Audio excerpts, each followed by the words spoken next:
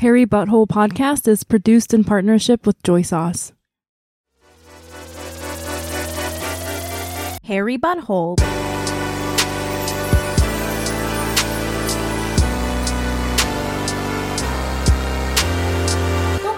Welcome to Hairy Butthole Podcast. This is a podcast based on the popular Korean saying, if you laugh while crying, hair grows out of your butthole. I'm Youngmi. I'm the host.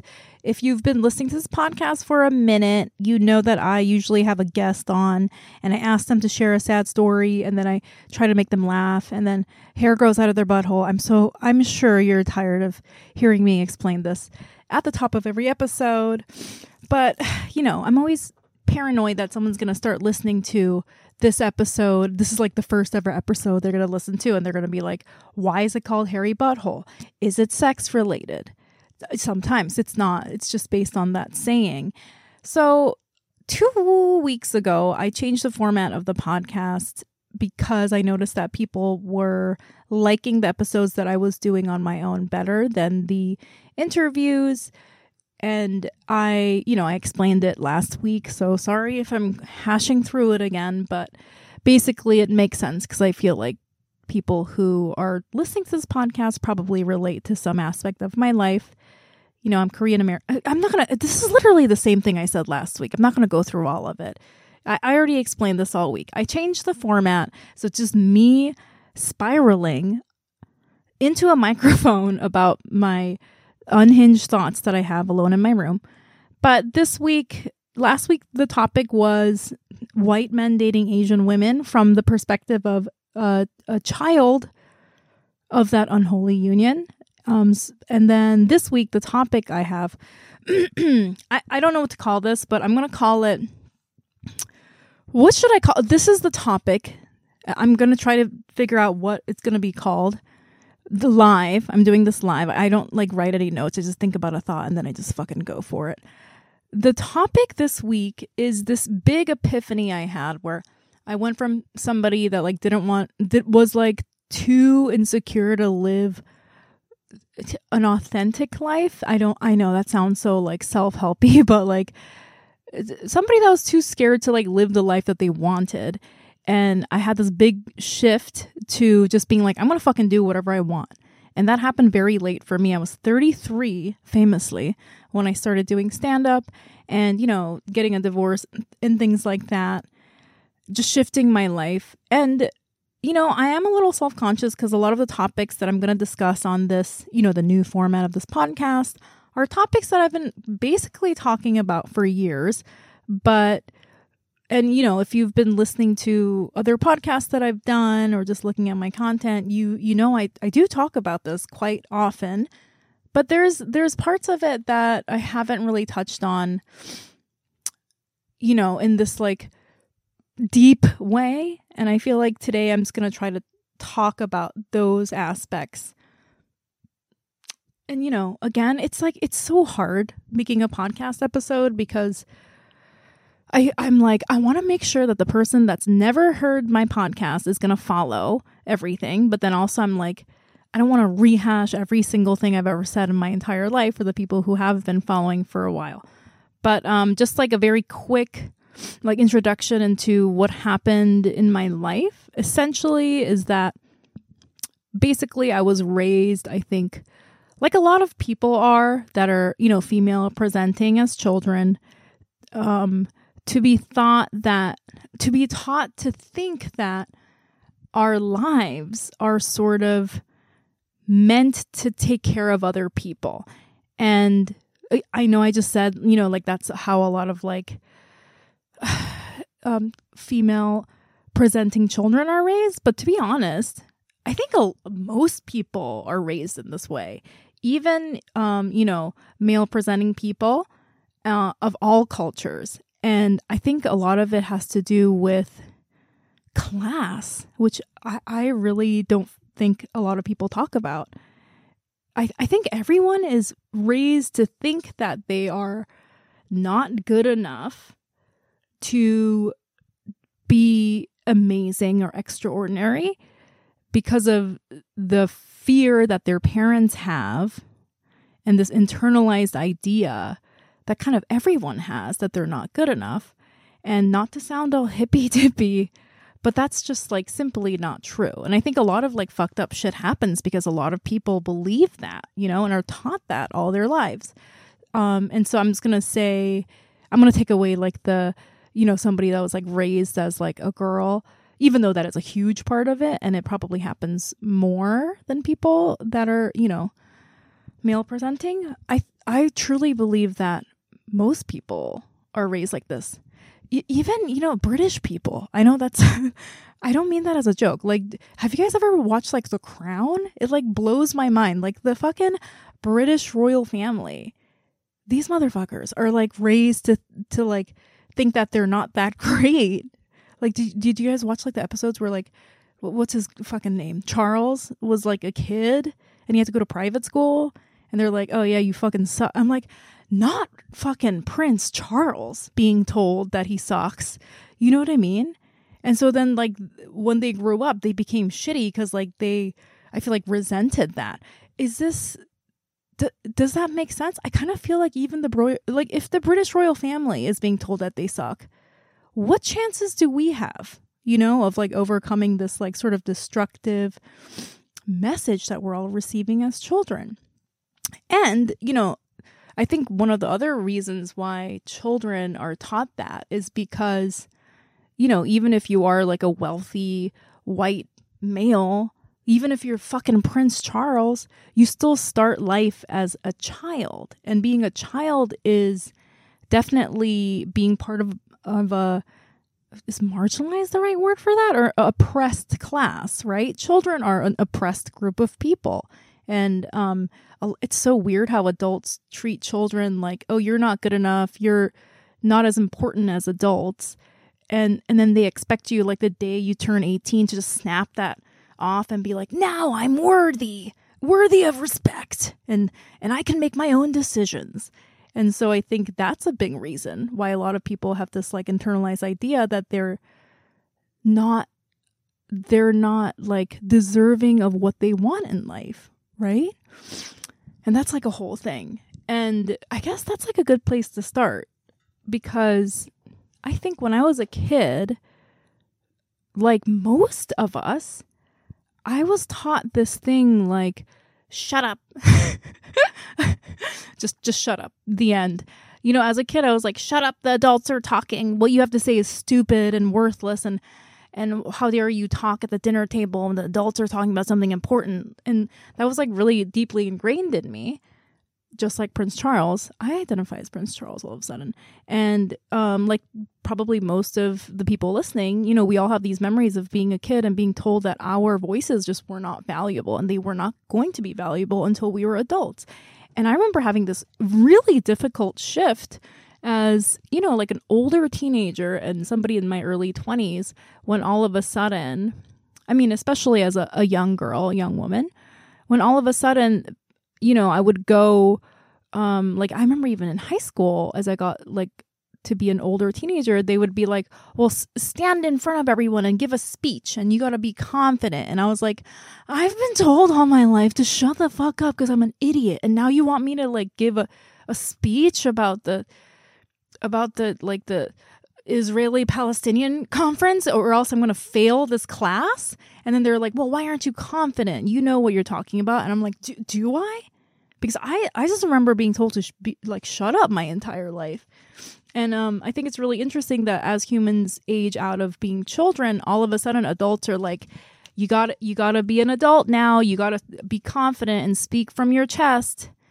And now you just gotta snap into it. And I'm like, dude, you people have been telling me that I'm an idiot for 16, 17 years. And I don't understand how I'm supposed to snap out of that. And I just remember that transition from being a child to an adult. And all of a sudden adults were like, well, start being an adult, was so difficult for me, you know, especially as a young woman. And also if you know, being a young woman and like having some sort of level of intelligence and being confident and trying to share my voice was also scary, because then people were like, what do you know? You know, or like, Where did you hear this? You didn't write this, things like that. And so that was like a very hard shift. And I remember just thinking years later, probably in my early 30s, just thinking about that time and being like, how did the adults expect me to just unlearn all the shit that they told me my entire life? And now looking back, I'm like, oh, it took me years and years to like process out of that and be like, dude, my self-esteem was, they did a number on that bitch. And of course it took me a long time to be comfortable in my voice and speaking my voice, because they literally told me since birth that it was of absolute no value. So I think that's like an interesting thing. And I really hope that that's like relatable to people. And I really hope that that's relatable to people listening who are not, Asian women, because like I said, like probably 50 times already in this episode, it's not just one group of people that go through that. It's practically all of us, right? But in line with what I was saying about how I think most people are raised to think this way, it's really hard when you want to say to yourself and the world, like, there is actually something that I want to say and do, and shift from living this life of a lot of, obligation, where you think, okay, I'm not good enough to be my own person and do what I want, but I can be, for me in my case, like a housewife and a caretaker and like help somebody else further their career, which is what I did in my first marriage. And but before I talk about that big shift that happened when I was 33, I want to talk about that life and how it felt, because I have a really bad feeling that a lot of people, not just people who are listening to this podcast, but why do I keep saying this? It's like everybody in the world. I get it. I said that already, but I have a feeling a lot of people are gonna relate to this, my experience living that life. So, and I also want to like emphasize that I was very, very happy in my marriage, and it wasn't that I entered into my marriage, which was 10 years long, because my ex-husband was like, you have to become a housewife. It was not that at all. It was that I had been sort of brainwashed into thinking that that's what I had to do all my life. And so then I was looking for somebody that sort of had a similar way of thinking, and we were both very young, and we were both from these like traditional backgrounds that had like told both of us that this is what we were supposed to do. So of course when we met, we were like, oh, this is what we'll do. You'll get a job, you're a man, I'm a woman, I'll stay home, and then I'll like clean or whatever. And the interesting thing is, neither of us actually believed that. And my ex and I think during our marriage came to the conclusion that we were like, what are we doing? It's like we're like playing house, because we bought into this idea that somebody told us, and neither of us actually believed this. And now after the marriage, that I have my own career and I don't really live in that traditional way, and my ex doesn't either. Like, he has a partner now and they don't live in that way. They're very like, his girlfriend is very, very creative and successful, and like he has like, so I think I'm assuming, because obviously they're still together, that he has a lot of respect and comfort around somebody that is just as successful as he is. And I think he enjoys that a lot more than having what I refer to myself as a slurm when I was like back home doing nothing, being a slurm. Like, he likes having a visible, successful partner way more than having a slurm at home, which is what I was. I'm not calling anyone else a slurm right now. So let me tell you about this like slurm life and how it felt when I was in my head thinking that I didn't deserve to really have a voice, and I was just like living at home, like hidden, right? And this is the part I think that always surprises people. and I have talked about it a little bit, but back in the days when I was a married stay-at-home slurm, I didn't really like express any opinions when I went outside. I was very, very quiet. I dressed very muted. I was terrified, I would say, to do something wrong. Like I just wanted this like vision of being like a perfect stay-at-home wife. And like my husband is the one that's like wants all the attention. I don't want any attention. That's embarrassing, because that's what kind of loser would have an ego, like that sort of thought process. And there were, I was very, very unhappy. I was like deeply depressed because I wasn't really being true to myself, and there were all these things that I wanted to do that I was too afraid to do. Again, nobody was stopping me. It was just like my own mind telling me that this is what was expected from me. And I remember the hardest things that I had to experience during that time, and it would make me feel like rotten on the inside, like I was rotting away, was if I ever saw somebody else doing something that I really wanted to do. And it was this feeling of, I guess jealousy is the word for it, but it's like deeper than that, because it's like deep, like soul crushing pain, resentment or something. And so I would just like pretend that I didn't notice. But if I ever saw somebody like just in my social circle, even close to my social circle, that was doing something like comedy, or somebody that I kind of knew that was like, I don't know. I didn't know anybody that was on SNL, but for example, if I knew somebody that like went on SNL, I would be like, fuck. Do you know what I mean? It would ruin my life. And I would secretly, because I was like, I'd never told anybody until I was 33 that I wanted to be a comedian. I would secretly just get so sad about it, never telling anyone, because I thought it was embarrassing. And that, all of that just led to just like the most crippling, debilitating depression, where I was just like laying around all day, not doing anything I wanted, miserable. And but I was like stuck in this place being like, I'm too scared to like try. You know what I mean? I'm like too scared to do it, and I'm never gonna do it. Plus, I'm probably not good enough to do it. Like those are the voices that I heard in my head. So I was like, what am I jealous of? I don't have it, Another thing I remember always feeling, and these are the feelings that I can place and like put a finger on, just like that jealousy feeling, because they no longer exist, which is, I find fascinating. Like now, if I see, somebody that's similar to me, like an Asian woman doing comedy, I'm just like, yeah, you fucking go, girl. Like that's literally, I'm just so excited to see somebody like that. Whole resentment and jealousy is completely gone. It's so ridiculous. I feel like it's gone even probably more than other people that I see in my circle, because obviously jealousy is like a natural feeling.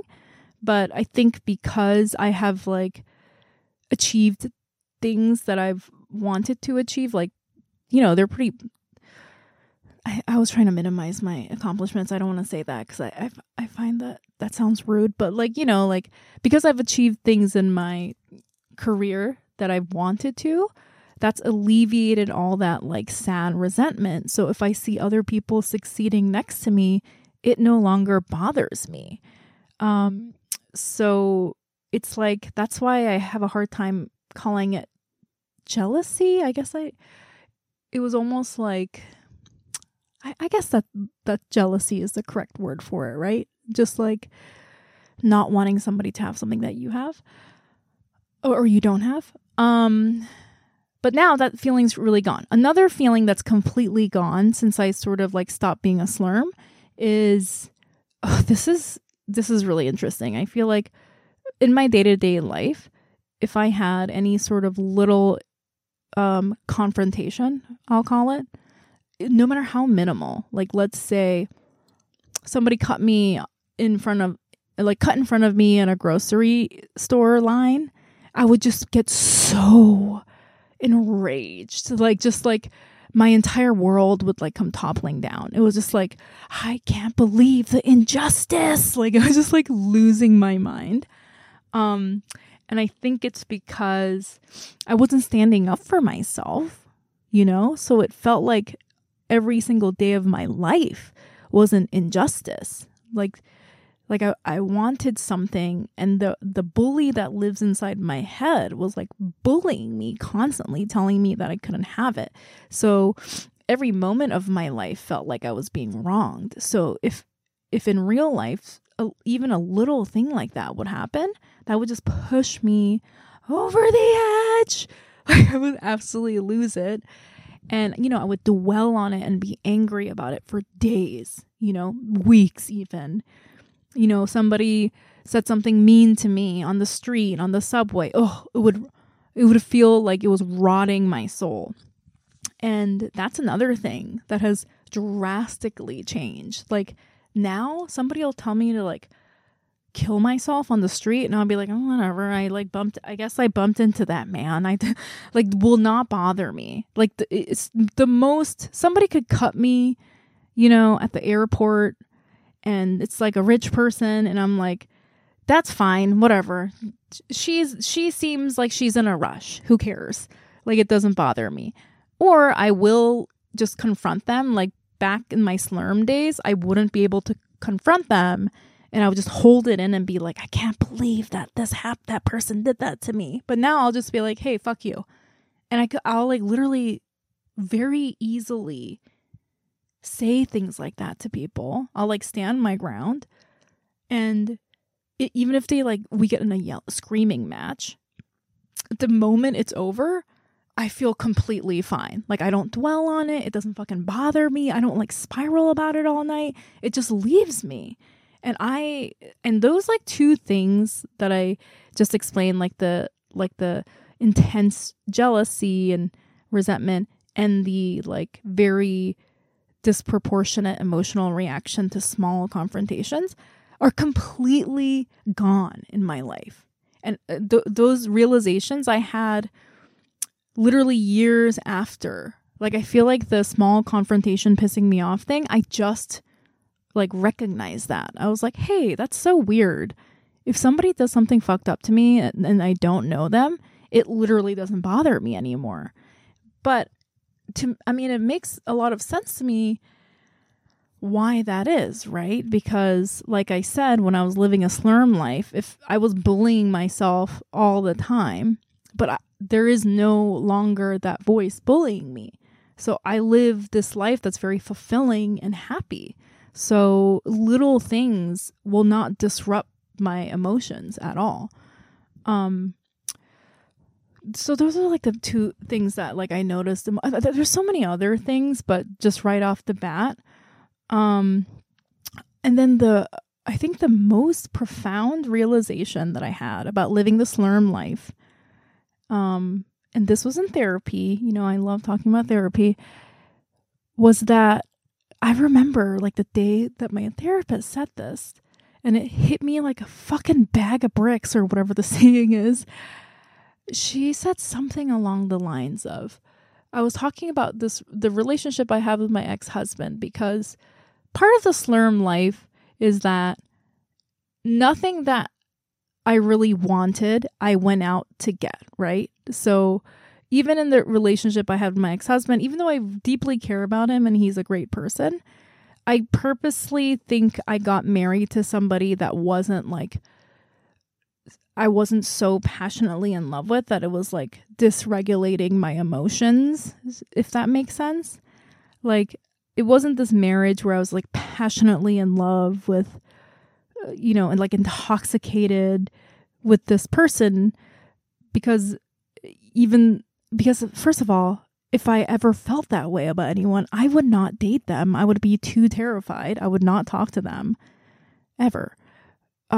So I felt everyone that I had dated up to that point was somebody that I felt like medium about, right? Which is, you know, I hope that, I know it sounds very mean, but it was this choice that I made, because if I've dated somebody that I was passionately in love with, that's like giving them too much power and control. So I ended up also, I got married when I was 22. So all of this stuff happened when I was very young. So in case it sounds very heartless, just understand that I was very young. I was very emotionally underdeveloped. And so all the people that I dated, before my marriage were people that I could tell were way more into me than I was into them. It was like this control mechanism. I couldn't handle actually being in a relationship with somebody that I was passionately in love with. I married my husband because I felt very safe. He's a very good person. He's very loyal. I knew that he would never destroy my heart. But a lot of that was because I was almost refusing to fully give somebody my heart, right? Which took me a very long time to realize how cruel that is. And that's the huge realization I had in therapy. And this was pretty recently, I would say, probably in the last 4 or 5 years, where my therapist said something and it clicked. And I think she said something like, do you see how hard it would be to be in love with somebody like you? Or I don't think she said it that mean, but it like clicked in my head. And I remember, I think the example, I don't remember if this is the example or I was like telling my friend about this and I think I just made up this example, but it was something like this where she said something like, when you're dating somebody and they say something like, oh, I'm like, this is a fake example, just so you understand what it would feel like to date someone like the slurm Youngmi, right? Let's say you're dating somebody and they say, oh, I'm so jealous because you're a coworker and you flirt and it just makes me jealous. And they're saying it like in a cutesy way, but it's like, it's kind of true, but they're not saying it like, I'm going to like punch holes in your drywall way. They're just being like, I'm kind of jealous of your coworker. And if that was somebody that you're dating that said that to you, you'd be like, that's kind of cute and that's kind of endearing. And it's like bonding to know that somebody, loves me and cherishes me, and to the point where it makes them a little uncomfortable when someone else is interested, And again, I know that there's scary jealousy, but I'm not talking about scary jealousy. It's just somebody being like, it makes me uncomfortable that your coworker's flirting with you. It's kind of cute, right? But when I was in a relationship, the relationship with my ex-husband and all the relationships before that, I couldn't give that my partner that. I couldn't say that because it was too vulnerable. I would never in a million years say that to my ex-husband. I would just be like, oh, she's flirting with you? That's nice. Good for you. Like, not even like, just be like, oh, cool. I'm not jealous. Like, I'd just be like, yeah, I'm like a cool wife. I don't give a shit. And in my head, I thought I was just being like, cool wife, coolest wife ever. I like pizza and beer. But thinking back on it, if the roles were reversed, that would fucking bum me out. Like, hey, my coworker's flirting with me and do you care? No? Cool. I'm your wife and you don't care that this man not wearing a shirt with abs is flirting with me? That's cool. Like, that just feels bad, And the realization I think that I had was that was me not fully giving everything that I should have been giving in a relationship because I was too scared and I was like too protective of my own feelings. And so in my head, I like to think of it like we're both playing a game, right? And the game involved both of us to like throw in all our fucking chips. And I wasn't throwing in all my chips. Meanwhile, I'm pretty certain that my ex-husband was. He was fully committed and, in this vulnerable emotional state. And I was like, meh. Do you know what I mean? And that sucks. And the thing about, and the reason why it's so important for me to say that and own up to how shitty that is, being a slurm, is that while I was being a slurm, my perception was that I was like being a good wife, or I was being the better person. I was like, well, I sacrifice my wants and needs for this person to be able to work on their wants and needs, and I'm just going to support them. But the truth was that I wasn't being a good person. I was being a overly controlling person that wasn't really giving it my all, you know? And that extends to all parts of the slurm life. Like, for example, the fact that I was sort of taking this role as a caretaker to my ex-husband, in my head, I was like, I'm sacrificing my needs and wants. But the truth was, I was too scared to put my self out there in a way. And I was hiding behind him doing that because, you know, my ex-husband had this professional career that was very forward facing, people facing. People saw him. He was very visible, and he did gain a lot of positive attention for that, but he gained a lot of negative attention. And, you know, when he did both of those things, he was alone in that. Like, he got fame and recognition, but when all the shit hit the fan, he was the one that was like dragged. And, you know, obviously, I mean, you know, it was, I guess, fair because I didn't really have any control or input or over his career outside of like being a homemaker, essentially. But I got to reap so many benefits of being somebody's wife without any of the negatives. And that's like another example of me playing a game without putting all my chips in, you know? It's just like,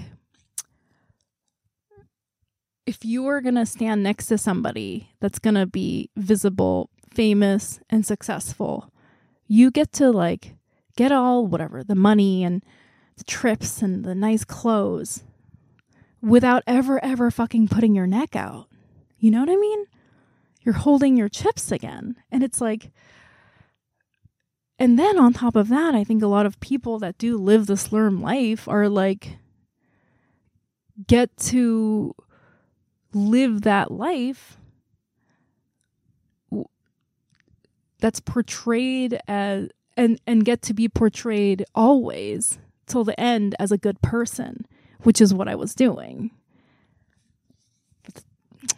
Do you know what I mean? Like, if you don't ever say your real opinion, or if you don't ever show who you really are to people, no one can hold you accountable for anything. And so you live this life in a buffer of safety. And it's like really unfair. And I'm just saying all this because that's like what I was doing, right? And I'm being self-critical. And it took me so many years to realize that essentially what I had been brainwashed into thinking was being someone's helper and caretaker was a way for me to live life as a coward. And that and that is like the life I think I was living before this big shift. And I don't want, you know, I'm very fine being critical of myself and my actions, but I don't want anyone who is living this lifestyle thinking that I'm thinking that of you, because again, it's not even really a choice that I think most of us are making. We're just told that this is what we're supposed to do. And that's what I was told. And I never really put any thought into it. I had to put thought into it to pop out of that life. And so then all of these things, you know, that I just discussed are realizations I had after sort of going through this transition. And obviously one of the main things that happened was I told my ex that I wanted to end this marriage.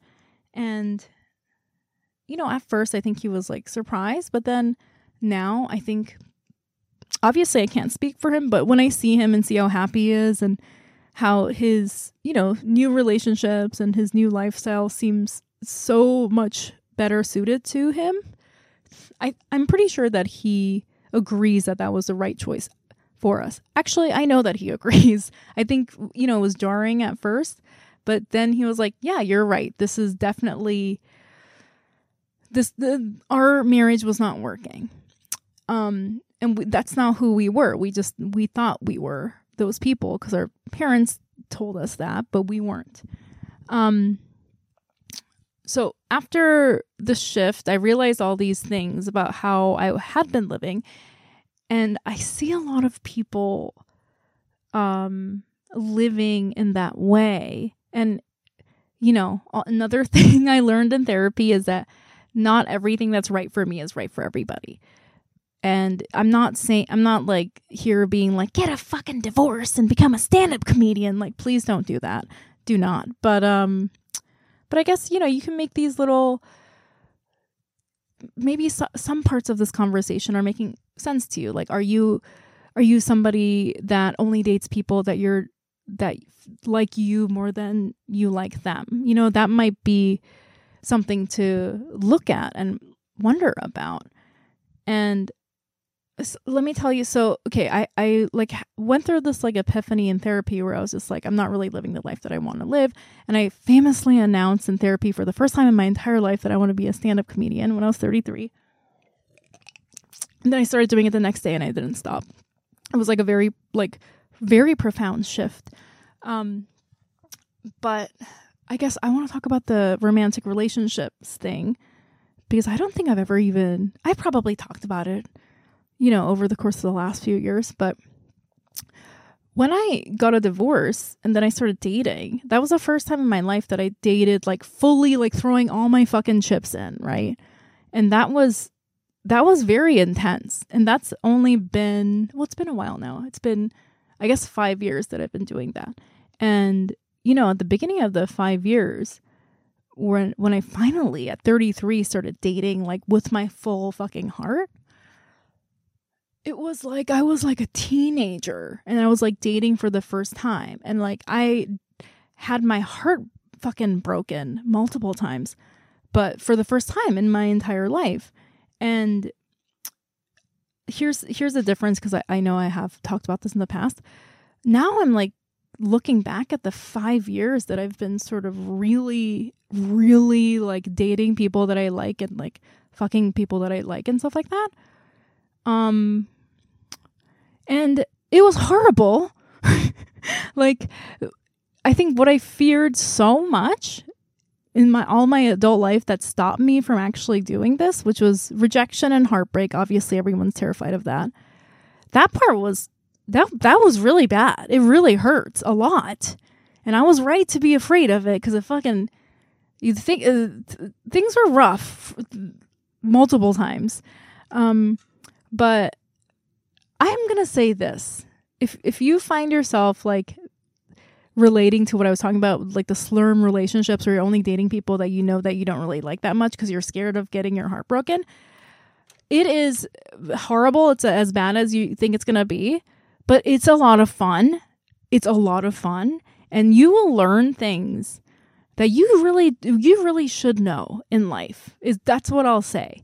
Like, songs will sound better. Poetry will make sense to you. You'll be like, holy, I fucking get this poem. You'll be crying reading a fucking poem. Don't you want to cry reading a poem on the subway? That's kind of badass. Like, don't you want your heart just like ripped out of your body? It's kind of fun, And then you like cry and like do drugs with your friends. Who doesn't love that? You got to really go into the darkness to see that the sunshine is brighter after you see your true darkness, if you know what I'm saying. But this is what I want to say about getting your heart broken. The worst feeling ever of getting your fucking heart broken, like whatever you're terrified of, and that's why you're not ever dating people you like, that feeling is 10 million times better than being a fucking slurm and never being in love. Like just the worst heartbreak you can ever imagine, where you like lose your fucking mind and develop a drinking problem. That is so much better than being married for fucking 25 years and your coochie never got wet. Do you know what I mean? Like that, the 25 years loveless marriage, that is actually the nightmare. Like that, you don't want that. If that's what you're living, get out, girl. Like just go date a man with tattoos over his eyebrow. Okay, he's gonna do a fucking number on your heart. It's probably gonna be the same person that did a number on my heart.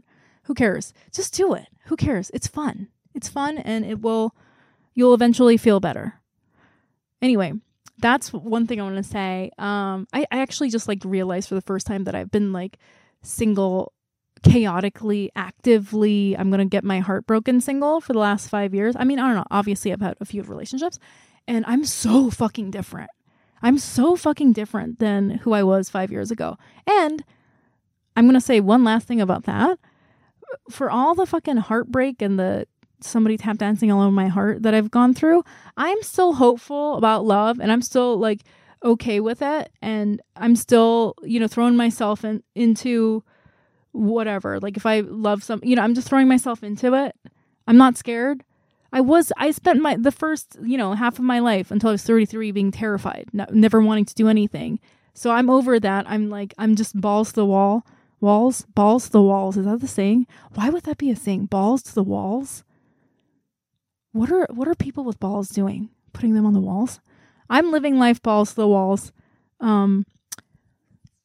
That's, I guess, like that overall is advice for anybody living any part of the slurm life, like where be it like relationships, career wise, maybe you're not doing what you want because you're afraid of failure or getting your heart broken or whatever. Whatever you're fearing, is like 10 million times better than living a slurm life. That's like probably the lesson I want to like leave with you, because I feel like this is getting. Wait, I feel like I did want to talk about one other part of that. No, I talked about how it's kind of, you think that you're being a good person, but you're actually not. You're being harmful because you're not being as vulnerable and you're being kind of controlling. And I talked about the romantic relationships being really different than I was. What else did I want to talk about?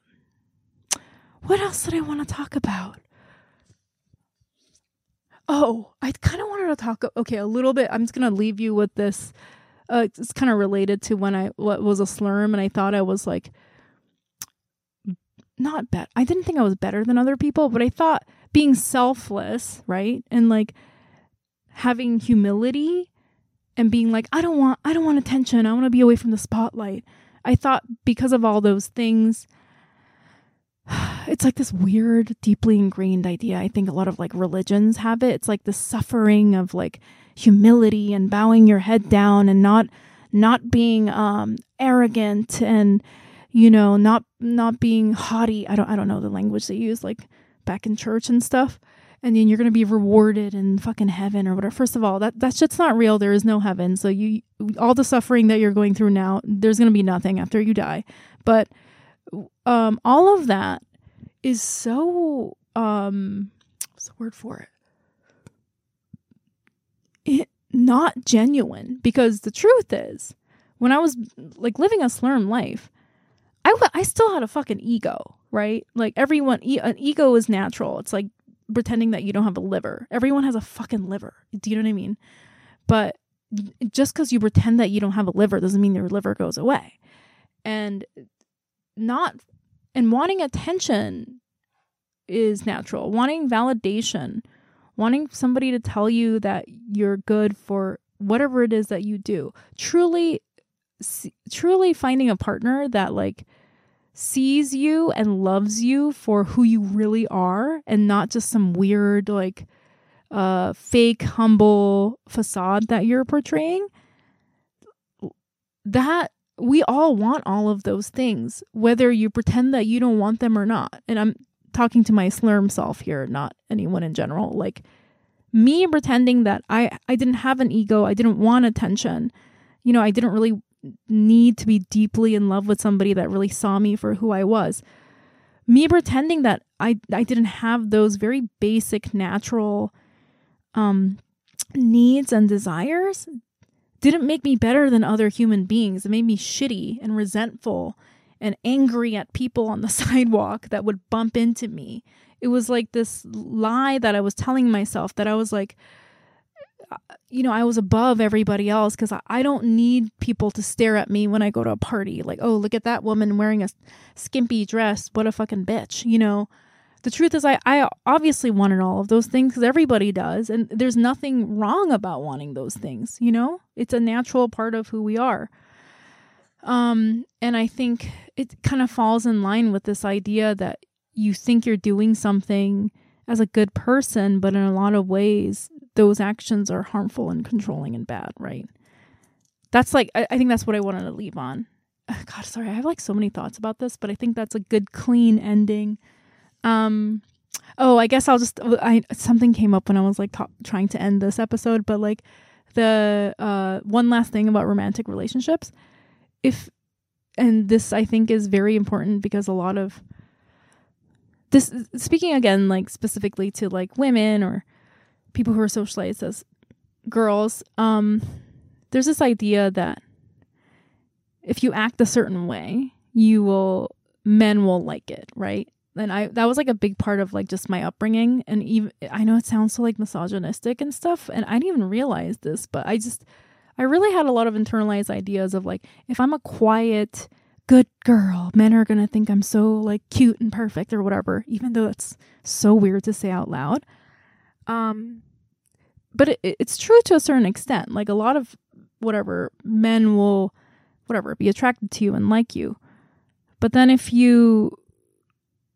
feeling is yucky because it's like they don't even like you. They like this like little character that you're playing, right? But I think now that I'm just like authentically living my life and I meet somebody that actually likes me, that feels a lot better. And as I was saying that, I just remembered that I actually did talk about this a few months ago on this podcast, but I don't know, maybe you didn't hear it because it was embedded into an interview that I did.